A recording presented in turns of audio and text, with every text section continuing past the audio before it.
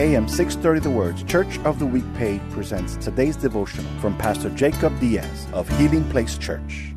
The biggest difference between the Holy Spirit and a religious spirit is that the Holy Spirit covers. A religious spirit always chooses to expose. When you think of the woman that was caught in adultery, their goal as the Pharisees was to expose her sin, have her condemned and put to an open shame. And the Word of God says Jesus got in her dirt with her, covered her, guarded her, which tells us, number one, he's not afraid to get in your dirt. Your dirt doesn't scare him. He got in the dirt with her, covered her, and then looked at every religious person and said, "He that is without sin, let him cast the first stone." And everybody left, and Jesus looked at her and said, "Where are your accusers?"